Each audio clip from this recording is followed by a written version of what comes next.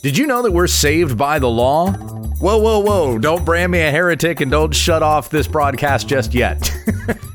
It is the law of faith that has been established by God in Jesus Christ when we understand the text.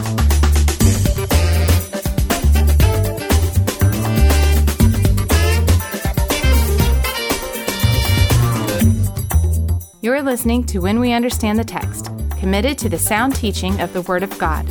Find videos and more at our website, www.utt.com. Now here's our host, Pastor Gabe Hughes. Thank you, Becky. Hey, I apologize for this being a little bit later today. I ran out of voice last night, so I couldn't even record the podcast. But we're back on our study of Romans chapter 3. Picking up where we left off would put us in verse 27.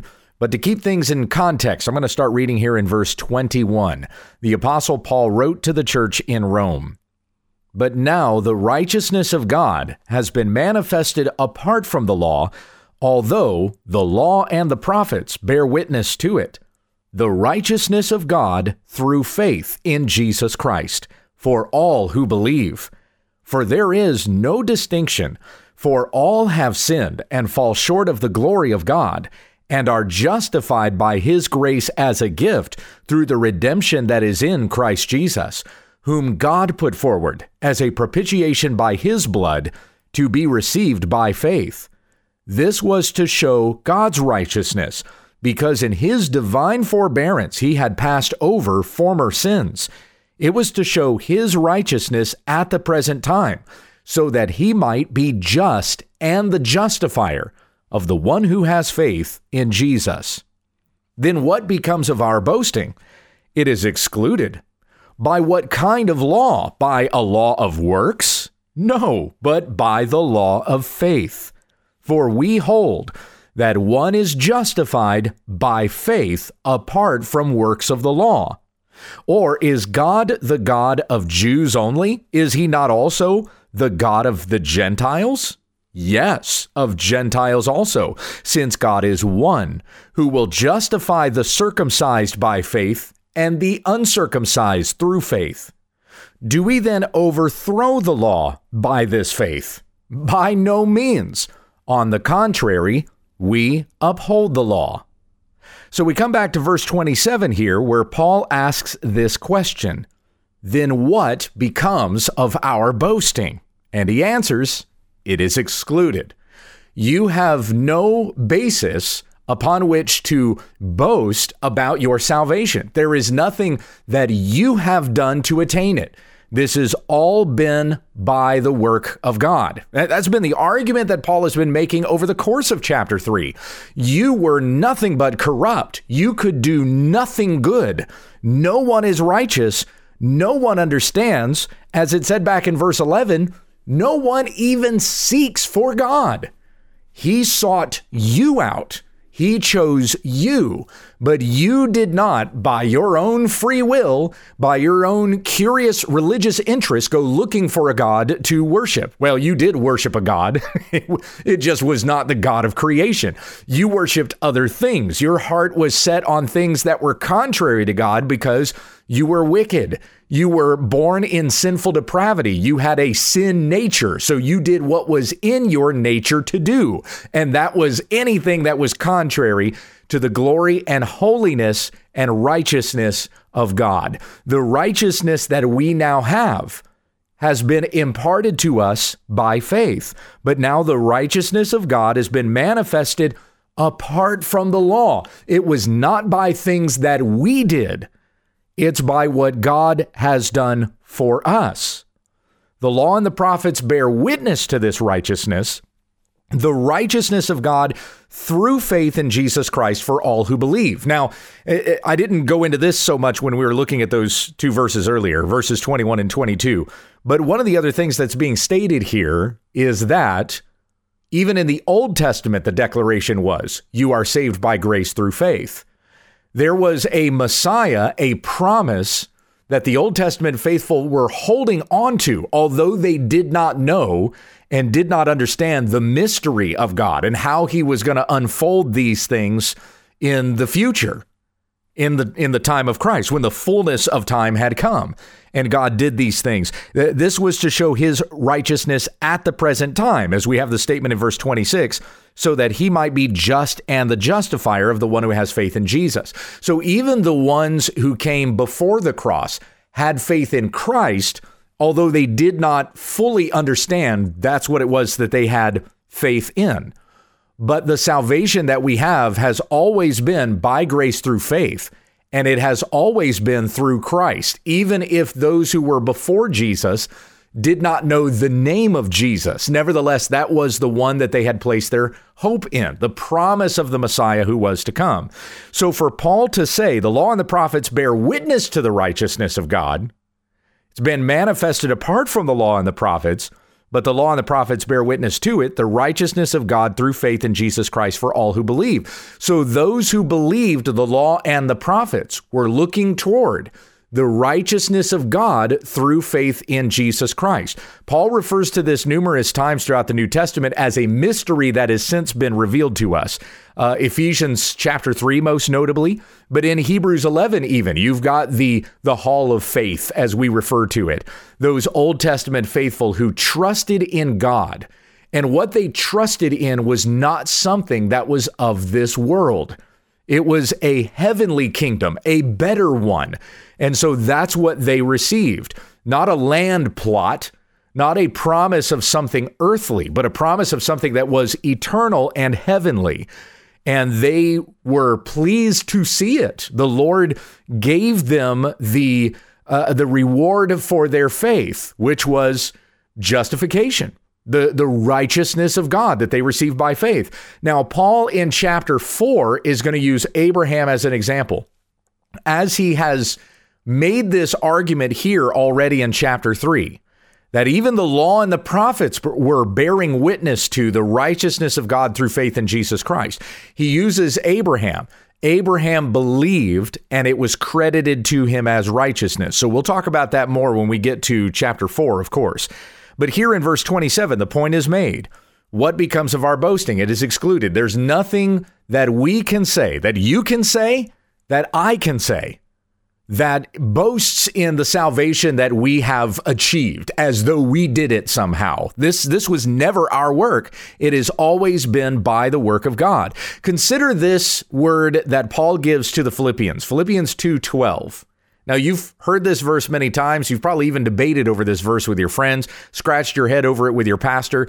Philippians 2:12, therefore, my beloved, as you have always obeyed, so now, not only as in my presence, but much more in my absence, work out your own salvation with fear and trembling. Now, I don't want to stop there. Let's add in verse 13. For it is God who works in you, both to will and to work for his good pleasure. So what you have there in those two verses is a statement of your responsibility to grow in righteousness and holiness, but then Paul mentioning it's not your work anyway. It is God's work. So whatever you achieve in that pursuit of Christ likeness has all been God working in you, and he gets all the credit and all the glory. So work out your own salvation with fear and trembling. There's the commandment that is given. Your following that commandment is an evidence of God working in you to accomplish that. Paul had said to the Philippians at the start of the letter, I am confident of this, that he who began a good work in you will be faithful to complete it at the day of Christ. So this working salvation with fear and trembling, growing in holiness, growing in sanctification, this is all accomplished by the work of God in your life. It is God who works in you, both to will and to work for his good pleasure. It's all for his glory. And he does what he pleases. So obey God. As you hear the commandment, grow in holiness. You grow in holiness and obedience to that commandment because it evidences that God is working in you.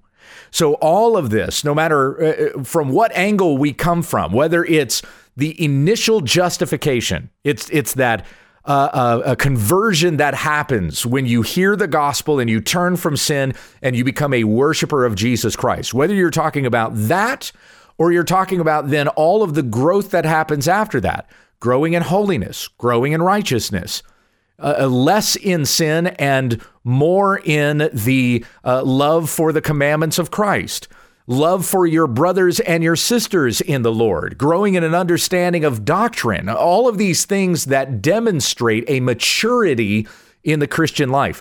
All of that is the work of God. Your justification was God's work. Your sanctification is God's work. So there is no place for our boasting. Of course, the verse that we most often tie with this is Ephesians 2:8 and 9. It is by grace you have been saved through faith, and this is not your own doing, it is the gift of God, not a result of works, so that no one may boast. But that's not the only place that is said. Of course, that's our favorite verse in reference to that. That might be the verse that we apply to memory, but that's said in multiple other places throughout the New Testament, including here, verse 27. What becomes of our boasting?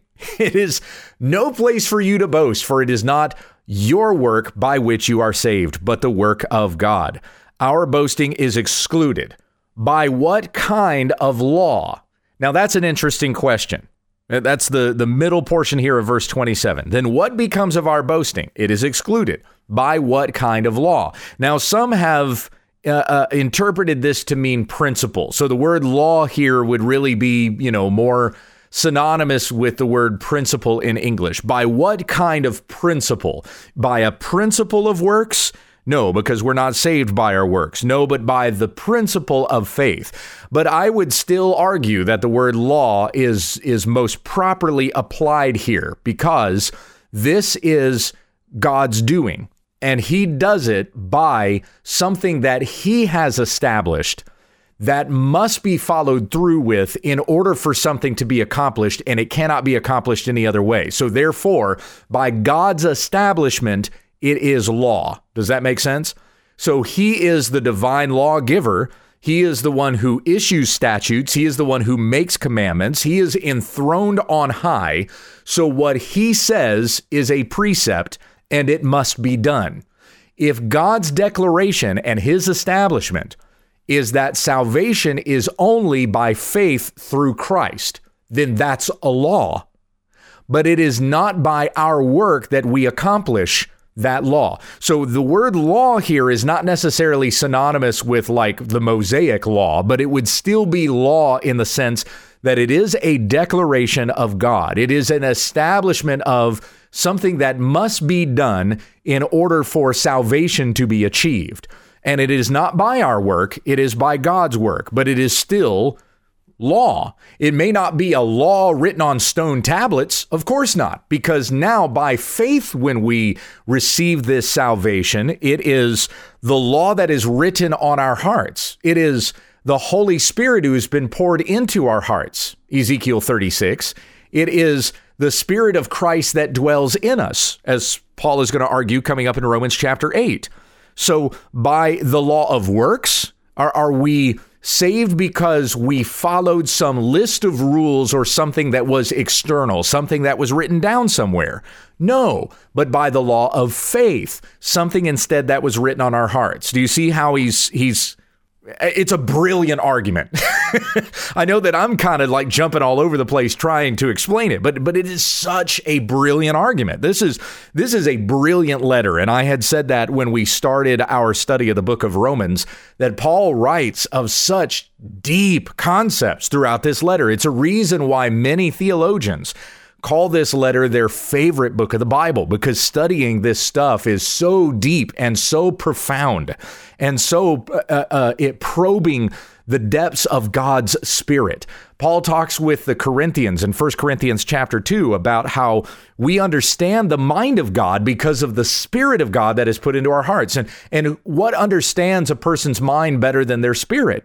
So if we have the Spirit of God, then we are given something that helps us to understand the mind of God. Now, we're never going to come to the end of understanding the mind of God. You're never going to become an expert in that even, because God is infinite and we're finite. God is holy and we are not. We had to be made holy by his gift, by his grace. So we are never going to be anywhere near the heights of who God is. Isaiah 55, my thoughts are higher than your thoughts, declares the Lord. So we can't get anywhere near the understanding of God, lest anybody should ever think that they've even got all of Paul's letters figured out, because this was by the Holy Spirit of God that Paul was even able to probe into these things. So again, this being a very, very brilliant letter, and by the Holy Spirit's guidance on the Apostle Paul as he's unfolding these things. This is a great argument that we see here just in one verse. We're just covering verse 27 today. That's as far as we're getting. So what becomes of our boasting? It is excluded by what kind of law? Kind of law. So we have two kinds of law, not necessarily laws, because that would imply, a list or sets of laws or something. I'm talking about the law that encompasses everything that pertains to it. Like you talk about American law, the law of our country, the law of the land. Maybe that's a phrase that you've used before. There's multiple laws, but that word law encompasses all of those laws underneath it. You got it? Okay, so that's what Paul is doing here. By what kind of law? So then he talks about two kinds of law. There is the law that is external, that is written down in a list, those things that you have to obey and follow in order to, be a law keeper and not a law breaker. There's that. And then there's the kind of law that is written on our hearts, which again, we have that reference in Ezekiel 36, and Paul comes back to it again here in Romans chapter 8 as well. In fact, I'll just go ahead and jump there and read that section to you. It's right at the start of the chapter.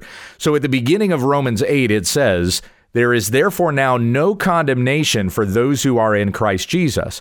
For the law of the Spirit of life has set you free in Christ Jesus from the law of sin and death." And there he's differentiating the law again. You have the law of the Spirit, and which is something internal, and then you have the law that is external, which we could not keep, and in fact brought forth death.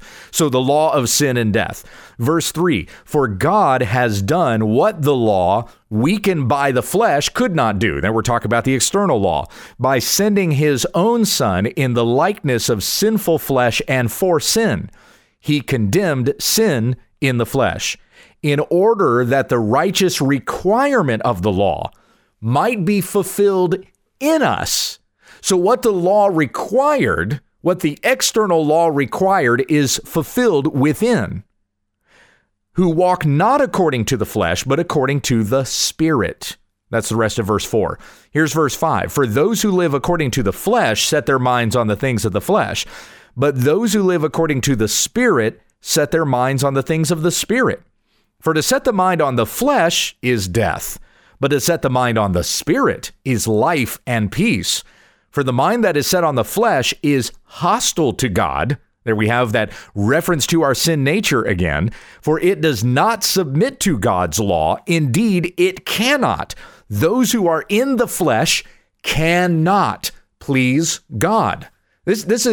This verse here, this is Romans 8 verses 7 and 8. These two verses are why it's so baffling to me why anyone thinks that they can argue that apart from Christ, they can seek after God and find him and make a decision to follow Jesus that is therefore pleasing to God, as though you of your own free will made that choice. You can't. These two verses right here say that you can't. You can't do that unless the Spirit of God has intervened in your heart and reformed your heart, or the word that we use from Titus 3:5 is regenerated your heart.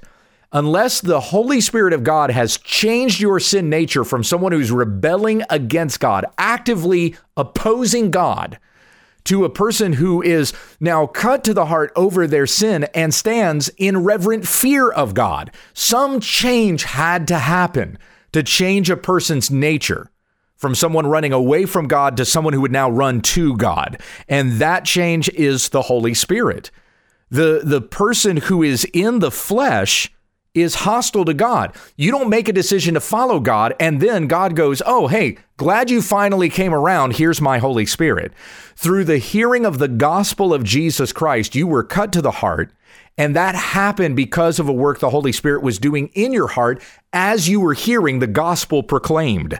This was all the Spirit's work. It was not your work. So the mind that is set on the flesh is hostile to God, and it does not submit to God's law. Indeed, it cannot. Those who are in the flesh cannot please God.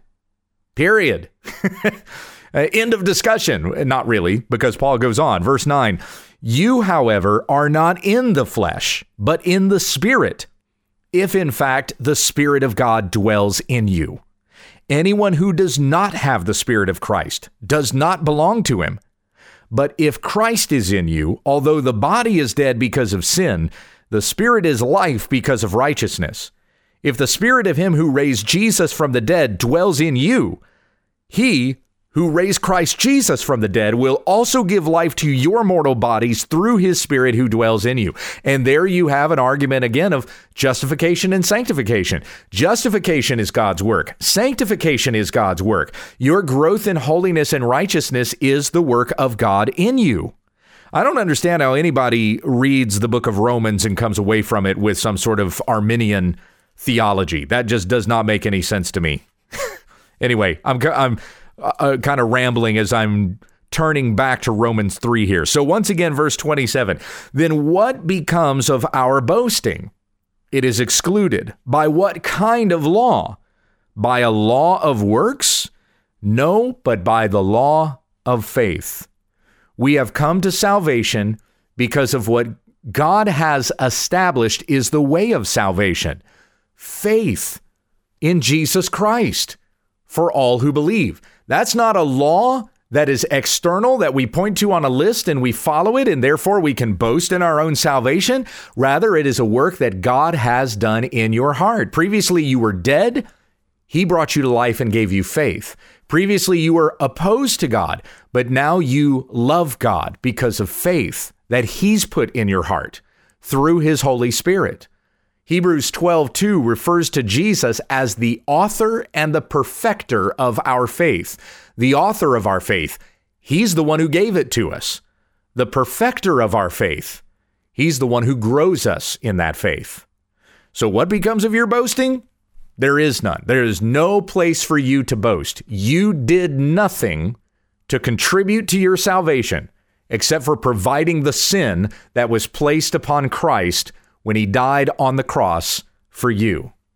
All who turn from their sin and follow Jesus by the law of faith that God has established, you are saved. That is an assurance and that is a promise of God. By faith in Jesus Christ, you are forgiven your sins and you have eternal life. Rejoice, Christian, and give all the glory to Christ, our King. Let's pray. Heavenly Father, oh, what a great word. What a wonderful rejoicing promise and assurance that we have here, that it was not by our works that we achieved faith. And that's good news, because if it was by our works, we'd constantly be questioning whether or not we did it right. But you are perfect and you are good in all of your judgments. And so what you have purposed and what you have done has been established and cannot be turned back. And so when we put our faith in Christ, we have assurance of our salvation because it's not by our works, it is by the work of God. And may we continue to praise your name and exalt you for the goodness that you have continued to show us day by day. Lead us in righteousness today. May we do the things that are pleasing to you, that are rejoicing in you, and all of our thoughts and actions, our speech, everything we do, may we submit it unto you, O God.